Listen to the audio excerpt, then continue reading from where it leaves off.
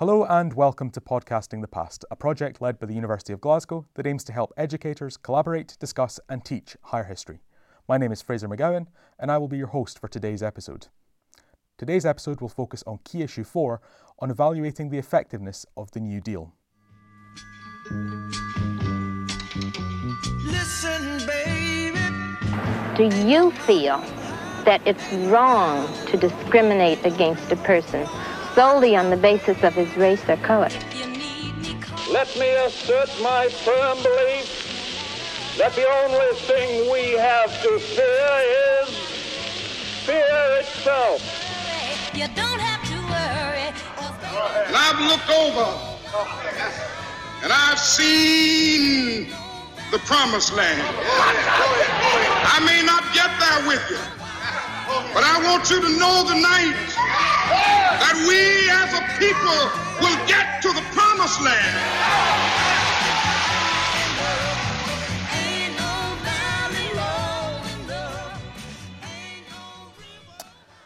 I am delighted to introduce you to our guests on today's episode of Podcasting the Past. Mr. Andrew Parker, who teaches Our Lady in St Patrick's School in Dumbarton, and Mark Maclay, who is a lecturer in American history at the University of Glasgow. So the first question I want to ask you, Andrew, is what are the key challenges of teaching the New Deal topic to high school students? The New Deal topic is quite a tricky one for high school students. It kind of, the kids that gravitate towards it tend to be the kids who really got an interest in this kind of thing, particularly kids who've also done a bit of modern studies, because quite often they cover an American topic in that. The main problem, I think, is that it's economic history and economics, and kids are least familiar with that. Usually what they're doing is social history, or something to do with war, something that they can grasp quite easily. Economic history can be that wee bit more dry, and there's a complexity to it that you have to unravel as well. Yeah. I mean, I wonder as well because I know from speaking to you and to other teachers that this is a topic that isn't taught that much. It tends to be, if you can skip one, it tends to be one of those ones, is whether, we can there's a way of getting away from viewing it as that economic dry history and sort of contextualizing, when Roosevelt comes to power in 1933, people are wondering, is America going to go through some sort of revolution, similar perhaps to what has happened in, previously in Russia, or what is going on in Germany at the same time with mass unemployment. When Roosevelt comes to power, a quarter of Americans are out of a job, and when he gives his famous speech, which you've heard the clip of in the intro theme music that we have, of the only thing we have to feed itself is what's remembered from that speech. And it's this great line. It sounds wonderful. Gives people confidence. It wasn't the line that got the biggest amount of applause. There was a line that Roosevelt had where he said that if Congress doesn't act, I will assume dictatorial powers, essentially was what he said. And that got the biggest applause. And Eleanor Roosevelt was sat watching this speech, and she was really worried by the fact that was the line that Americans responded to the most, which shows you that America was in this fragile state where it could have gone the way of Germany. It did in the 1930s. Such was the sort of fever in the country. So, sort of that context for students, just, that immediately might grab some of them as well. I think in terms of personality, Roosevelt is a really fascinating figure. Somebody that is refreshing in a way, because the kids will have done the dictators, they'll have done prime ministers in Britain, and obviously usually something to do with Adolf Hitler or the Tsar or something like that. But he's a fascinating figure because he's a person he's from if I remember, he's from quite a wealthy background, but he's a person who is, I think he was almost decried for that, for being sort of almost like a class traitor or something like that. You maybe know more about this than me, but he's actually gone against his kind of background in his class to actually say, right, well, we're going to have to do something here. I'm going to have to, bulldoze through reforms that are going to really upset the sort of American way of sort of doing things. Another thing that the kids have to understand is that sort of it's in terms of sort of rugged individualism. The United States has got this history of, from its very origins, of people going out there by themselves, building themselves up, maybe making their fortune in the American dream, and this kind of stuff was really contrary to that. It's really contrary to the sort of the sort of foundations of the sort of American society, I suppose. Definitely. I mean, just to give an example to further your point on that, you know, when they introduced some of these welfare programs to try and give the unemployed some money if they're not able to employ them throughout the New Deal, there's a governor in one of the American states, I think it's Oregon, who essentially says this is a lot of nonsense, and at one point even suggests that we should just euthanize the poor. You know, the poor and unemployed, because they're a leech on society. So that just shows you that, you know, while Roosevelt's trying to drag this country that has this history of, no, just we'll do it ourselves, you know, pull ourselves up by our bootstraps, and he's saying, well, it's not working right now. A quarter of the population are unemployed. It's been getting worse for the last 4 years. We need to do something, and it just makes for such an interesting moment. I think it'd be interesting as well, I think, to know or to be able to compare. We quite often, or usually what schools will cover is the democracy topic in Britain. It's 1851 and 1951, and all the kind of changes that the Liberals made, and them, you know, changing that laissez-faire approach, being more interventionist. I don't know. You might be able to sort of help me out here. Did the United States have a similar thing? It didn't look like it before Roosevelt. They didn't have much. There weren't very many social programs or intervention. You only see a wee bit of it during World War One. And Roosevelt's actually in that government. He's the Undersecretary of the Navy, I believe, during World War One. And under Woodrow Wilson, the United States doesn't have some government intervention during that. But during the 1920s, they essentially cast it aside as conservative Republicans take power. But Roosevelt was always inspired by that. And one of the things he looks to when he comes into power is, okay, what did Wilson do? And so there's a slight legacy, but it was only in extreme times that it had ever happened. Are there any particular lessons that you've taught that have worked especially well on the New Deal, Andrew? Is there anything that students particularly latch onto? Are there any particular techniques that you use to kind of stimulate an interest in abstract economic history? It is a tricky one. With what are the basics that we kind of use? The foundation thing that we kind of probably have to get across is trying to unpick some of the measures that Roosevelt introduced. So the sheer amount of things that he did in his first, you know, few years is quite hard for kids to kind of to grasp. So a simple thing that we do is we make a timeline of all the things that he did, and then we highlight the ones that are probably remembered as being more significant, because there's no point in the kids remembering 10, 12 things that were laws that were passed or social programs that were introduced. It's picking out, you know, 2 or 3, maybe 4 things that are really significant, and then discussing why this was a change from the past, and what the benefits were. Quite often we do, just to get out of you know, doing too much writing. Sometimes it's just matching things up. So you might have a big bunch of cards with, you know, here's a measure, what would be the impact, what would be the limitation of this. That's quite a simple sort of formula to do your sort of higher essays and follow that sort of analysis plus sort of element that we were talking about. Historical perspectives are good. I love all this stuff, so I start to go into to my kids about this stuff, and a lot of them are quite, you know, who's Milton Friedman, or who's John Maynard Keynes, or more recently there's an economist I've been reading called Mariana Mazzucato, who talks more about state intervention and the partnership between state and private enterprise, all this kind of stuff. And some of the kids who've got a real interest in this stuff will kind of grasp and get into that historiography, but it's a tricky balance, because you don't want to switch the majority off who just, you know, they're into history because they want a qualification, and they want to just, you know, push through and get the grade. So there's a sort of a balance to be struck. I take it it's quite difficult to explain complex abstract ideas like aggregate demand and the gold standard to high school pupils. And how do you avoid absolutely getting stuck in the weeds of those kind of concepts? It is very tricky to avoid politics, modern politics. Sometimes it's something that we've got to be careful of in our school, and I think that it's good to say, well, look what happened in 2008. That's kind of starting to fade from memory now a little bit for young people, because they're now, they were born,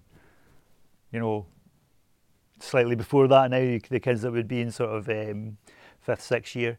But for a while we did have that. Look what happened in 2008. What's happened? What's been the sort of repercussions of this crash? What did the government try and do about it? And you can sort of relate back to that.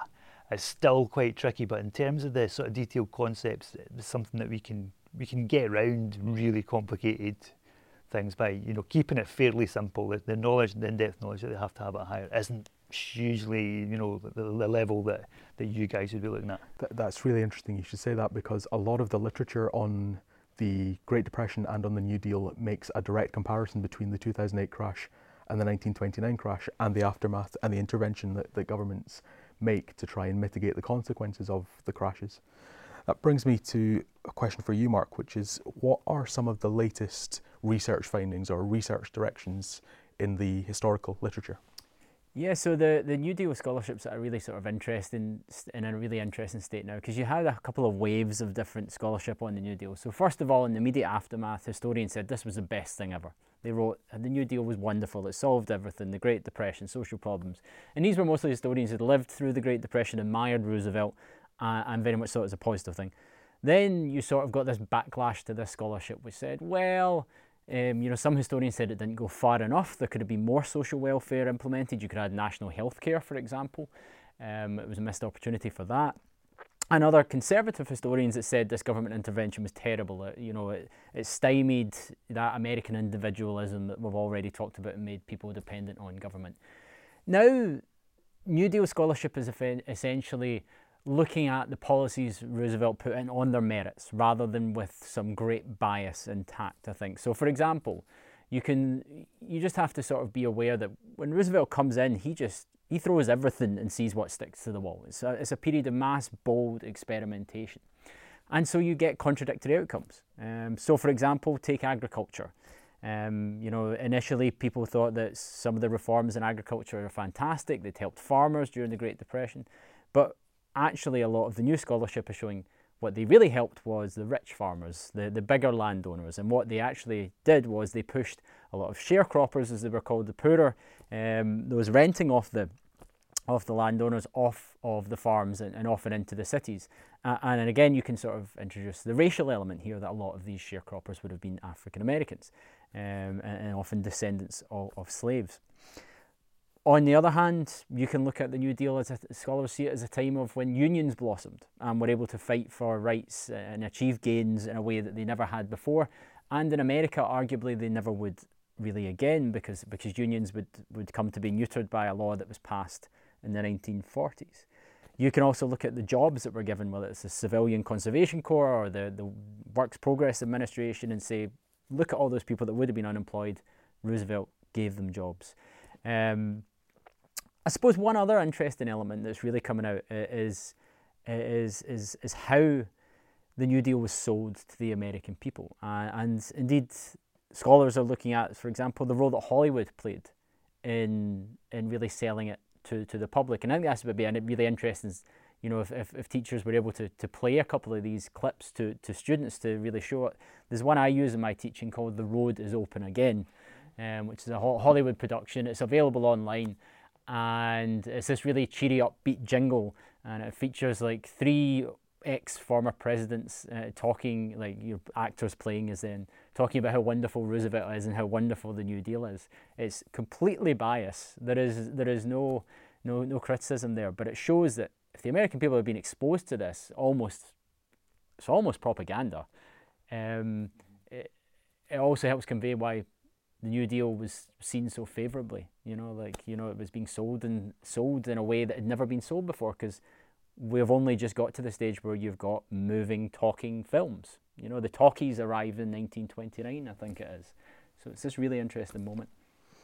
It's interesting you should say that about trade unionism and labour unions in the US, because they're kind of contemporary parallels there. Joe Biden describes himself as being a union man, and I saw something on the news recently about him saying that he wanted employers to start paying their employees more. That would be a good way for them to hang on to employees, to make sure they have a constant supply of labour. What are the key points of analysis and evaluation that you try to get across to your students on this topic, Andrew? As I was saying before, the easiest thing, because we're getting kids into a pattern of, have your knowledge, have your analysis. Analysis would tend to be, right, what was the impact? And I think if we can, let's say you were looking at the agricultural point that you made. Okay, so how did Roosevelt's policies impact agriculture? How did it make a difference and improve people's lives? So you would look at that, and then you would come back to, as your analysis plus, you might well come back to, like, what's the limitation? And then, like you say, the limitations were to benefit the bigger landowners, not so much the sharecroppers, from what you were saying. One of the things I think the kids can really relate to, because we've got an awful lot of stuff just now about the Me Too movement, about the Black Lives Matter thing, is who was missed out. And I think the one of the key things that's quite an easy thing to grasp is, you might correct me if I'm wrong here, but I think Roosevelt was pretty hamstrung, or he was pretty terrified to actually take on the segregationists in the South, and he constantly kicked that into touch, as far as what I've read, which is probably fairly basic. Yep. That I think he said himself, I can't actually address this because I'll lose the support of Democrats in the South. I think, is that correct? Yeah, I mean, that the race element of the New Deal is one of the things that's most interesting about it, and I suppose, saddening about it is the fact that much of the New Deal bypasses African Americans, because Franklin Roosevelt is a Democrat, and at the time the Democrats had a lot of strength among Southern segregationist Democrats, and he couldn't alienate them if he wanted to get his programs through Congress. So he even manages to kill a bill that would have outlawed lynching, because the Southern Democrats wouldn't have supported it. And you also have, we've already talked about agriculture, but most of the programs, they would have been administered, especially in the South, by racist people that wouldn't have given any of the part-time jobs to African Americans. You also have, there's also been recent scholarship that shows that the housing that the federal government built during the New Deal actually helped to ensconce segregation in American cities, because there were sort of red lines that were drawn as to where, Black Americans could live and where white Americans would live.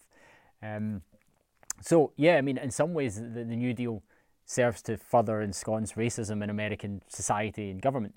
On the other hand, Black Americans vote for Roosevelt and the Democrats in a way they never had before. They had always been Republicans because Republicans had been the party that opposed slavery. Whereas just the fact that Roosevelt did something, that some of the stuff of the New Deal trickled down to them and they got some benefit of it, they then cast their lot with the Democrats. That throws up another slightly tricky thing for the kids to get their head around. Is there's, maybe not a reversal, but there's a flip somewhere in American history where I think nowadays, if you were studying American politics, you would say, well, the Democrats are more into racial equality, that kind of stuff, and the Republicans are, with Trump especially and all the rest of it in the last few years. And Trump's been quite good, I think, for modern studies because he's an interesting character no matter what you think of him.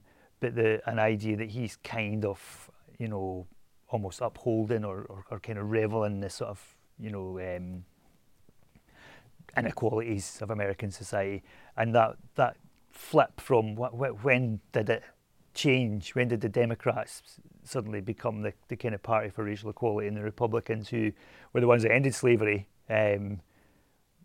when did they become the sort of the almost like the bad guys in a sense as well? But I think the racial stuff that you've talked about is a really good in for the kids to pick up marks, because it's an easy criticism to remember. Well, actually, who was kind of left out here? Well, actually, Black Americans were left out. And if you can think, well, all you need to do is think about something that disadvantaged them. If they say the same thing over and over again, obviously that's not going to work. But it looks like there's quite a few things that they can be talking about in a way that they were kind of left out, like the anti-lynching bill, or like things like I think they kind of didn't get the benefit of the jobs in sort of public works as well. I think that was something. Yeah, I mean, they would be the last to be helped. Right. Essentially, if there was some still remaining after you'd helped most of the white Americans who were viewed as more deserving, then there would be jobs there. Right. Some administrators were more sympathetic. You know, there were some people, liberal people in charge that tried to help black Americans as well. But, you know, particularly in the South, not that the North was some racial nirvana, but particularly in the South, you know, with very few exceptions, you don't really get black people being helped by these programs. That brings me to my penultimate question, which is, what do you think are the contemporary parallels, the contemporary resonances between the time we're living in now and the New Deal era, the 1930s? What kind of similarities can students latch onto there? I think, as we've kind of touched upon, the 2008 crash, I think, is a really good parallel, because you can talk about, well, how do governments deal with this? I remember when I was a student, one of my first classes I took was a higher class, and the teacher's saying, right, what do you do when your country's in recession, when your economy's kind of stagnant? What do you do about it? And put me on the spot and said, what would you do, Mr. Parker? And I did say, well, you build things. You can build things. You can put people back to work building things. You can borrow money, and you can argue that that's going to be reinvested in the economy. But then the arguments for and against that is, is your borrowing going to go too high? And I think the kids can really get into that kind of stuff. How are they going to solve a problem like this? It's not been an easy one for economists to solve. Obviously, we've had the sort of austerity agenda in Britain. A lot of the kids at my school know about that because they probably, suffered in some way from it, in some way or other. So they've got an opinion on things, which is brilliant. But quite often you will hear from kids that are not necessarily from a wealthy background, why should we pay for people who are not working? Why should we pay to give people? So there's a good discussion there to be had, and I think that's the best way that I've found of talking about that, is how much should your government intervene, and when is it good to intervene, and when is it not so good to intervene? And there's always these unforeseen consequences, I think, of when a state intervenes in an economy, or we've got the controversy just now about the National Health Service, which is a really good one, because a lot of the kids all understand that, they've had experience of it. Why was that created, and then but what are the drawbacks? Well, already I've done that, so they'll be able to get into what are the drawbacks to this amount of spending on public works, or this amount of spending on social security that they didn't have before. Why is that a good thing, and why is that a bad thing? Is it going to make people complacent and lazy, as some people might argue, or is it going to actually give them a hand up and say, right, okay, I can now become a productive citizen, and the economy will start to sort of move again? And you can certainly see why students would debate that. I mean, they're inherently complex issues, and there's probably no right or wrong answer. You can understand why there would be sincerely held beliefs on both sides of those kind of debates. Absolutely, and I think that you don't necessarily get the opinions that you might think. You might, for example, I had a class, was it 2 years ago now, and there was one of the pupils who was your archetype, very smart, comes in, really into politics and economic stuff and all the rest of it, and you could tell he's going to be someone who's going to be slightly on the right wing, slightly on the sort of individual responsibility kind of thing, and he was arguing for that. And then there would be somebody else who would come and go, wait a minute, and these are brilliant conversations to have, but by the same token you get some surprising people who maybe you wouldn't think are going to be, have those kind of opinions, have those kind of views, but actually see this in a sense of basic fairness. Well, wait a minute, why am I paying for somebody who's, not doing so well to do well, and my taxes are going towards that? So there is a whole, you can go down a wormhole, you can go down as far as you want with it, and it's very difficult to be apolitical as well. It's something that you have to be mindful of as well. You always get told just before the elections, okay, this is the time you can't mention anything about politics. Kids will ask you who you're going to vote for. Can't tell them, you can't talk about it. So it's a tricky one to manage, but I think it's a really worthwhile one as well. And when they're going to go out, obviously in a couple of years' time, and vote, these are actually really important issues. And that's one of the great things about this topic, I think, is a lot of the concern that people have in their lives is about jobs, about prosperity, about their prospects, and those are things that we don't discuss enough possibly. So Do you think there's something to be said, Mark, about the parallels between how Roosevelt used the media and how more recent presidents have used the media? Yeah, I mean, I think that to come back to the contemporary thing again, Roosevelt was your route into this, and you know, as you suggest, communications. Like when Roosevelt comes into the presidency, one of the things that he just revolutionizes is his use of radio. And now obviously radio came up and becoming a sort of mass medium in the 1920s, but Roosevelt's the first politician to really see its potential. And he makes famous, you know, his sort of famous fireside chats where, you know, sitting beside the fire supposedly, and, you know, speaking softly and giving confidence to Americans living in difficult times, and listening to him, you know, maybe all huddled around, you know, the living room at home, and he establishes this direct bond between the American people that just hadn't been there before. And you know, you see this in the effect that Roosevelt's picture is hung in households around America in a way that no president before, and arguably no president since, has ever been. And if we think about the communication, you know, social media was around before Donald Trump. You know, the social media, I remember, you know, when Barack Obama was elected, they'd be like, oh, he uses that quite well. But then Trump took it to an entirely new level, and showed how with Twitter how he could reach a mass audience in a way, and keep them loyal and keep them interested in a way that no other politician had done with social media before. And the other thing, if we're thinking about communications, just to show the contrast between our society and now, is that Roosevelt was from, I think it was just before the 1920s, Roosevelt contracts polio. You know, incredibly fit, healthy, wealthy man before that. Arguably not that sympathetic a character.